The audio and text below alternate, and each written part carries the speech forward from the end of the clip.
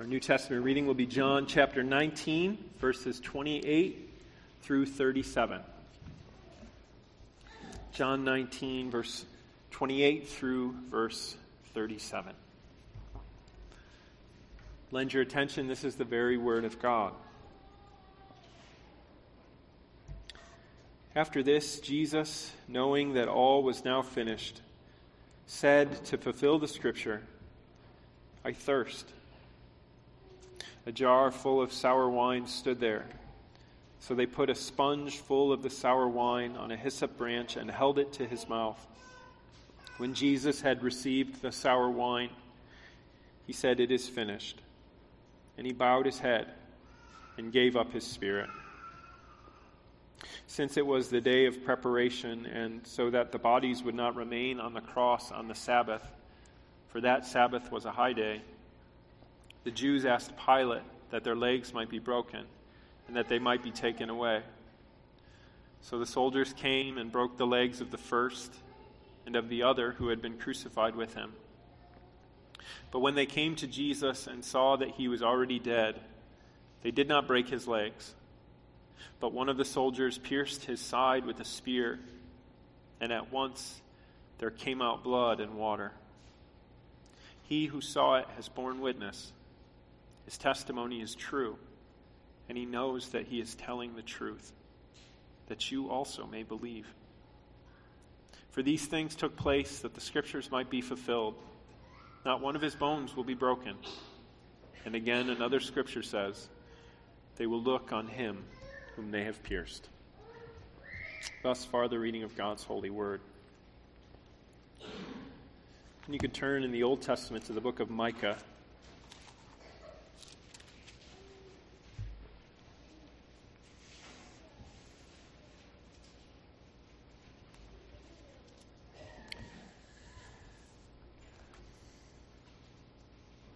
We're in the second cycle of these oracles, a book comprised of 3 cycles, and the general cycles moving from judgment to salvation. And this is the last oracle of judgment in this second cycle. And after this, there is a turn to the fullest and brightest expression of the wonders that God is going to do in the future. And it's worth noting that verse 12 is the exact center of this book. It is the turning point, as it were. So lend your attention. This is the word of God. Hear this, you heads of the house of Jacob, and rulers of the house of Israel, you who detest justice and make crooked all that is straight, you who build Zion with blood and Jerusalem with iniquity. Its heads give judgment for a bribe. Its priests teach for a price. Its prophets practice divination for money. Yet they lean on the Lord and say, "Is not the Lord in the midst of us? No disaster shall come upon us." Therefore, because of you, Zion shall be a plowed field. Jerusalem shall be a heap of ruins, and the mountain of the house a wooded height. Thus ends the reading of God's holy word. May he add his blessing to it. Join me in prayer.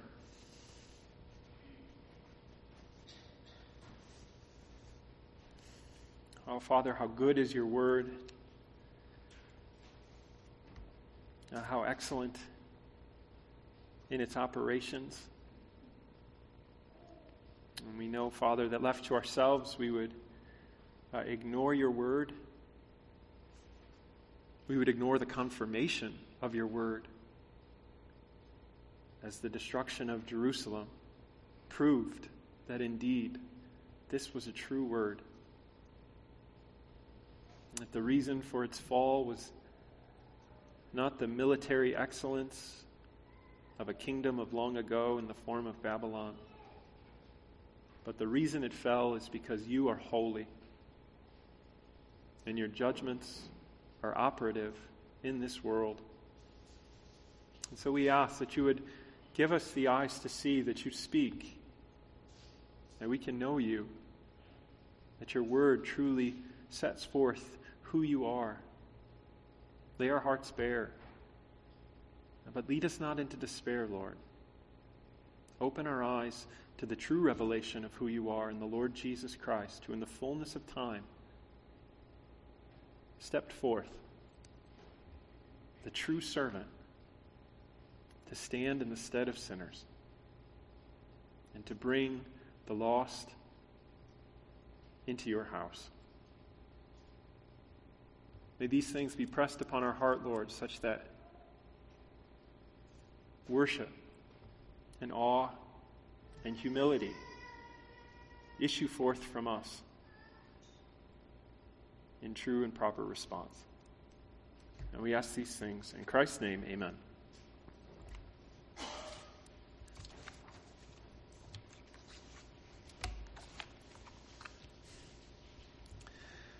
In Dostoevsky's Crime and Punishment, we meet Raskolnikov, a young man who believes he has the right, if not the duty and the responsibility, to commit murder and to steal the wealth of someone whom he deemed to be worthless, a non-contributor to society. He deemed himself as a great contributor to society, lacking only the means. If he only had wealth, if he only had money, then he would indeed be one of the great ones. And for that reason, he thought it his responsibility, his duty, to take the means from one who was not a contributor, even though doing so meant killing her. He commits this shocking crime. And unsurprisingly, everything goes wrong for him. His grand plans fall apart the moment he enters upon this sinful course. Instead of opening for him a world of endless possibility with the stolen wealth, a world of nightmare opens for him as he finds himself with a debt of guilt that begins to drive him mad. And to make matters worse, he carries this guilt alone. He knows he's guilty, and no one else really does.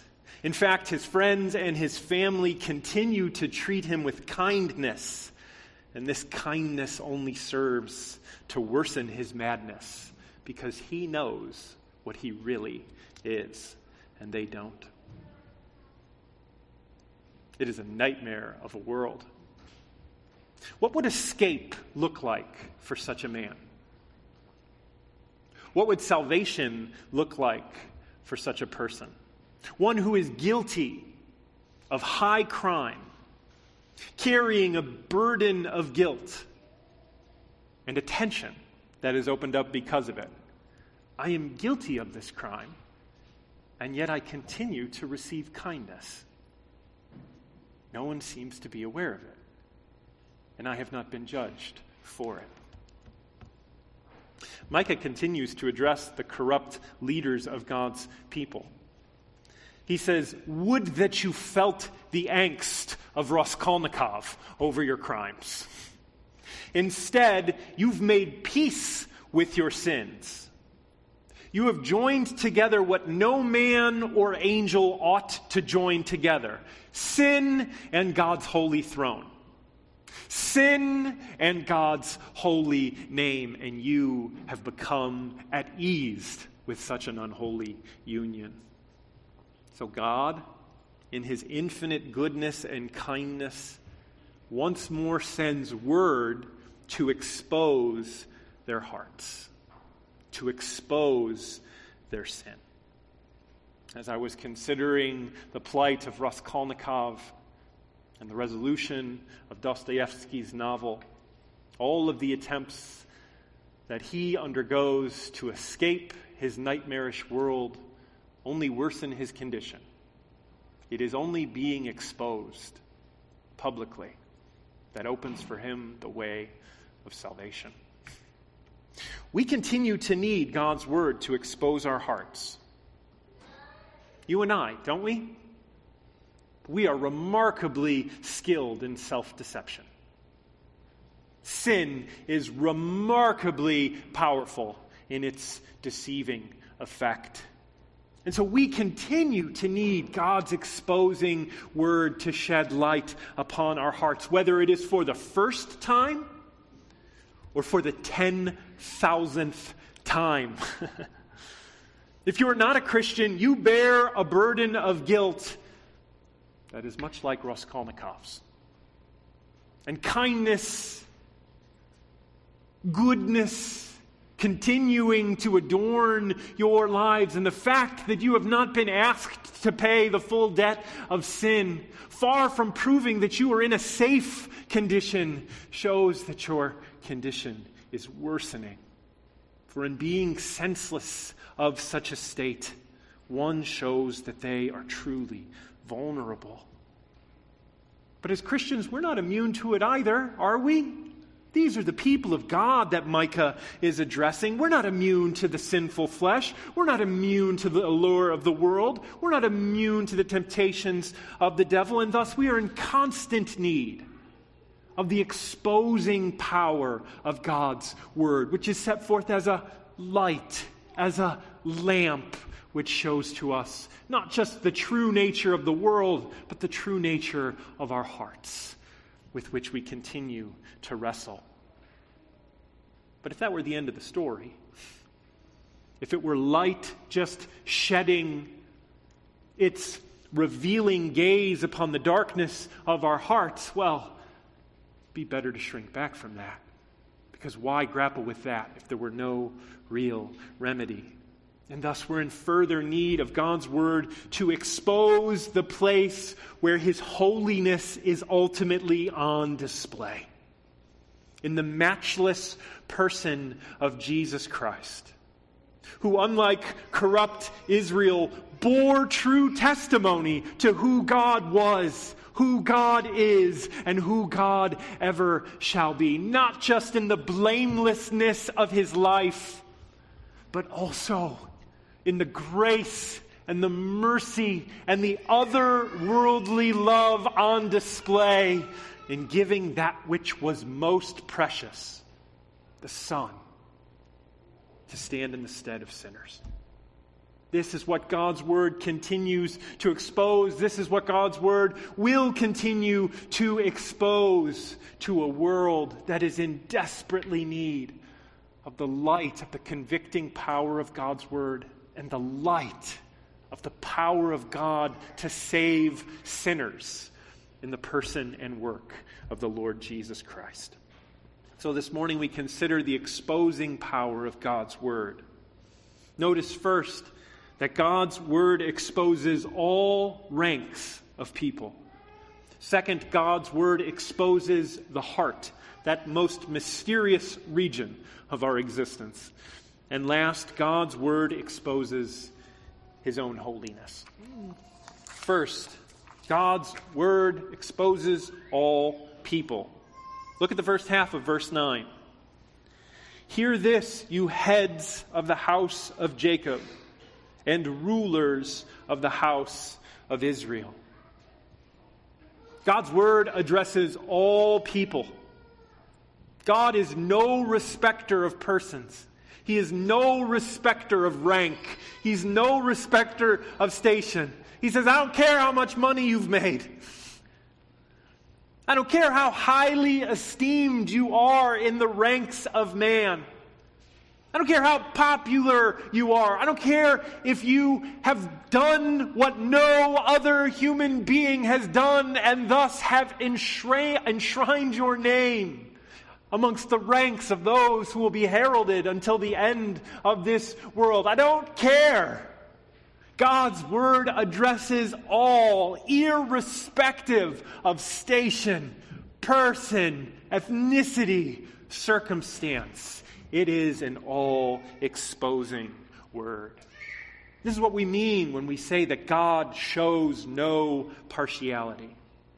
Consider how many features of human existence count for something amongst us. I'm reading a novel currently I won't recommend it yet because I haven't finished it, so I won't say the name, but it envisions a church in the late 19th century where to be close to the front of the church, you had to buy a pew. You had to actually have some money. We laugh, we scoff, but money still counts for stuff, doesn't it? It still establishes who the great ones are, who the little ones are. There's so many features that the kingdom of man sets forth as actually accounting for something before God. God says, none of it. None of it in the final analysis establishes ultimate standing before me. God's word lays everyone bare. It is no respecter of persons. The highest ranks among God's people are here brought to the bar of God's word. Heads, rulers, prophets, priests. There's no hiding behind their titles. There's no hiding behind their positions as if that gave them carte blanche to do whatever it was they wanted to do. No, conversely, in God's economy, the more responsibility, the higher the position, the more the responsibility. We got there in the end. The more responsibility attends the higher position. This is God's economy. God's word addresses all, irrespective of rank, circumstance, and person. In the once and future king, public charges of treachery are brought before Arthur against Guinevere, his wife, and against Lancelot, his greatest knight and his closest friend. Good King Arthur sits upon his throne in the judgment room. He's the king. If he refuses to hear them, who's going to stop him? If he rewrites the law to accommodate his wife and his dearest friend, who's really going to oppose him? But that's not what this excellent king does. He knows the lesson that the best rulers of earth have learned, that the king is not the law, that the king is subject to the law, and this for the good of all. But how opposite is the case most of the time. And that's plainly the case on display in Israel here under Micah's ministry. The leaders fail to realize that they are servants, that they serve as one accountable to the Lord of the land. You hear this subtly in verse 11. Her heads, her priests, her prophets, whose? Zion's, the royal city, thus God's, the Lord of the royal city. They are not their own in terms of writing the specifics of the position, nor fulfilling those positions with an eye to the one who has given the requirements, the righteous standard to which they are all held. And Micah brings word. He says, I don't care who you think you are. I don't care who you think your daddy was. I don't care what station you occupy in this life.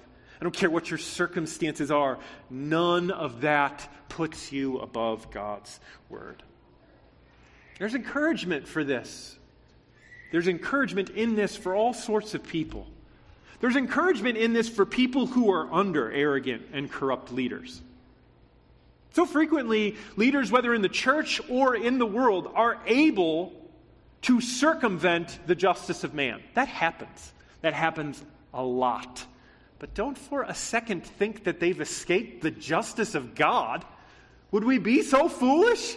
Just because an earthly court pronounces a guilty man innocent, do you think that's fooled God? The one who searches all things, the one before whom all things are plain, the one who searches my heart, your heart, the one who understands. Not for one moment. Not for one moment do those leaders escape the one who is just and righteous. Whether in God's providential judgments allocated in this life or in the final day, in either case, every sin that is not covered by the blood of Christ will find its day in court and will have justice pronounced upon it. That's encouraging for people who are under leaders who oftentimes seem to skirt justice, seem to get away with murder, whether in the world or in the church. There's encouragement there for us to continue to entrust ourselves to the one who judges justly. For this is what Christ did. For he was the innocent one pronounced guilty. And did that verdict stand? It did not. For he was raised on the third day and vindicated. So the truth of God will always have out. It's also encouraging for us to consider that even harsh words like this are to be heard by true Christians. This is a pretty harsh word. You think sometimes I get worked up. I bet Micah was pretty worked up here. Sometimes I do get worked up. But Micah got really worked up. You got to kind of read between the lines. But he's pretty heated right here. Who do you think he's addressing? It's probably Ahaz. Ahaz was the worst. We know who he's addressing. He addresses Hezekiah here. For those of you who missed the grand climax of that was supposed to be a pretty good reveal. Hezekiah is one of the best kings in Israel's history.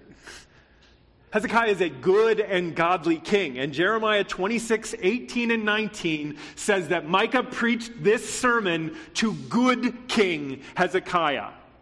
Micah of Moresheth prophesied in the days of Hezekiah, king of Judah, and said to all the people of Judah, "Thus says the Lord of hosts, Zion shall be plowed as a field, Jerusalem shall become a heap of ruins, and the mountain of the house of a wooded height." Did Hezekiah, king of Judah, and all Judah put him to death? Did he not fear the Lord and entreat the favor of the Lord? And did not the Lord relent of the disaster that he had pronounced against him? We are about to bring great disaster upon ourselves. Good King Hezekiah heard this word. One of the best kings in Israel's history. And he did not rise up in arrogance. He did not rise up in self-righteousness, but humbled himself and entreated the Lord's favor. Even the godliest among us will never outrun our need for correction. Even those most advanced among us in the Christian life are always in need of the sobering effect of God's word that consistently keeps us attuned to the heinousness of our sin, to the self-deceptive power that we bear about in us by virtue of our flesh, and the excellencies of our God, who rebukes those whom he loves, and Jesus Christ, who chastises those who are the object of his undying affection. Let us never be done with being corrected. Let us never be done with being rebuked. For in this, the love of God is shown to his children. Which brings us to the next exposing quality, the exposer of hearts. God's word exposes our hearts. You can look at verse 9, the second half, through verse 11. You who detest justice and make crooked all that is straight. You who build Zion with blood and Jerusalem with iniquity. Its heads give judgment for a bribe. Its priests teach for a price. Its prophets practice divination for money. Yet they lean on the Lord and say, "Is not the Lord in the midst of us? No disaster shall come upon us." What do you think it would have been like to visit Jerusalem at this time in the light of a text like this? What do you think you would have seen? Corruption, perversity, hatefulness, deceit writ large. Sounds like something out of Lord of the Flies. Gotham City, the day of the judges. May I suggest that you probably would have seen something different? You would have seen progress. You would have seen growth. You would have seen success. To the naked eye, this would have been a thriving city. And Micah subtly points us to that. He says, you who are building Jerusalem. They're building. They're advancing. They're progressing. To the naked eye, this city seems to be doing quite well. And in fact, we know that under Hezekiah, it did quite well. This was a time of remarkable infrastructural growth. Impressive structures were going up all over. It's a time of population growth. Samaria fell. Where did those people go? Well, some of them got deported. Others fled to Jerusalem. So the ranks of the citizenship of Jerusalem swelled. And what happens when you have more people? You have more money. Economic growth is continuing. This is an impressive city to the naked eye. This is progress, growth, success. If you were going to write a script for how to build a successful city, you might ask the builders of Jerusalem, how are you doing this?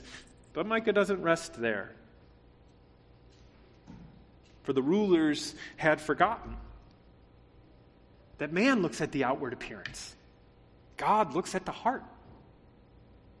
Fixated on the outward appearance, it's probably not that surprising why they concluded what they did. God is among us. Micah, be reasonable, man. God's not mad. Look at that palace. Look at the cedar. Look at the gold plates. Gold plates. God's not angry. God is with us. He's prospering the work of our hands. He wouldn't bless us like this if he were upset. God is among us. Disaster's never going to come upon us. Somebody says, no, you don't understand. You're looking in the wrong places.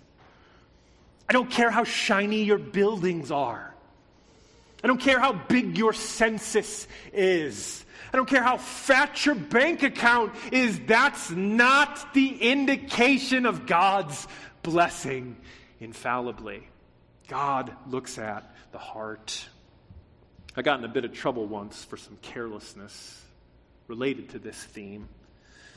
I was doing the dishes after dinner, and when it came to the kids' water bottles, I just wiped down the outside, thinking, worst case scenario, there's just a little bit of water left in there. Well, it turns out Sam had made the kids smoothies, which sat rotting away in there for at least a day and left Sam an ugly surprise and an indication to how hard I was working while doing the dishes. Those are the pictures that the Lord uses for this constant temptation to look just at the surface of things, isn't it? Jesus says you're like whitewashed tombs. You're like a cup that's wiped clean on the outside, but inside it's stinking and festering fruit. The corrupt leaders saw the influx of people into Jerusalem, the wealth that brought to them, the growth that their city was experiencing. And they didn't see it as an increase in responsibility. They saw it as an increase in opportunity for them to further their own gain at all costs. And that's a good reminder for us. The Lord says, those to whom much is given, much is expected. Many of us have been given much. Give thanks. Rejoice. No need to be ashamed of being given much. Rejoice that God has given you much. But don't boast in the gift. Take no confidence in the gift. Look to the giver and understand that he does give excellent gifts, but he also calls those to whom he's given much to exercise great responsibility. Micah says, I don't care how much you've been given if it's not accompanied with an understanding of what the Lord has called you to as those who have been given much. And so the Word of God rips back the veil, this shiny, pretty, growth-driven veil that's barely coating Jerusalem to reveal some pretty heinous hearts. Look at it. Hearts who detest justice and make crooked what is right, straight. That's the strongest word for hatred that you can find in the Hebrew language. Detest, loathe, abhor. They abhor justice. They abhor what is fair and right and good. They loathe it. It is repulsive to them. And thus, what do? They go about making crooked what is straight. Sin cannot tolerate the existence of what is good. It must conform it to its ugly likeness. It must pervert what is good if it cannot have its destruction. This is the heart of the leaders who are here on display. And not only that, they're desecrating their holy office. Kings who are called to give right judgment can be bought. Priests who are instructed to teach God's people indiscriminately will only teach the rich, and I suspect probably not teach them true things. Prophets here who are called to be God's spokesman to his people will give you a word of blessing as long as the price is right. And if you don't have the money, God won't talk to you. These are the foul hearts that are occupying these sacred, holy offices. They've perverted the office of king. They've perverted the office of priest. They've perverted the office of prophet, showing us what? We are in need of a better king, a better priest, a better prophet, whose bread it is to do the will of the righteous and holy one, who gives no consideration for those things which make much of man, who gives no consideration for the things of this world, but sets his face like a flint to Jerusalem to follow in the way of holiness, life, to bring about blessing to God's people. Would you believe me if I told you that the corruption and the greed wasn't even the worst part? It was the fact that they did it in the name of the Lord. That's what he says there. Yet, that's a striking juxtaposition. That's like an understatement. Yet, they lean on the Lord and say, "Is not the Lord in the midst of us? No disaster shall come upon us." They become at home with their own sin in the presence of the true and living God. Now, make no mistake, this is not God's people in acknowledgement of their sin, casting themselves, leaning upon the Lord in trust. This is one who in arrogance and presumptuousness says, because I am a member of this visible community, I can do whatever I want, and the Lord will never bring harm upon me. This is the hypocrite's song. This is one of the most precarious positions the human soul can occupy, when one has made peace with the heinousness of sin and the surface that's been whitewashed clean. Micah says that the heart is ugly. Thus says the Lord. Hear, O rulers and leaders. And why is the presumptuousness worse than all others? Why is the hypocrisy worse than all others? Because these officials served as representatives for God. They were the ones who communicated to the people what God was like. Have you ever had a product that you've bought be recalled? Product recalls. A certain product we bought got recalled recently. It's a fascinating phenomenon. The company basically contacts everybody who's purchased one of their things and says, nope, it's faulty. We want it back. Wait, what? Can you do that? A company realizes that a product that bears their name isn't doing what it's supposed to do. It's reflecting poorly on them. And so they take it back. That's how the oracle ends. Therefore, because of you, Zion shall be plowed as a field. Jerusalem shall become a heap of ruins, and the mountain of the house a wooded height. God's word exposes his holiness.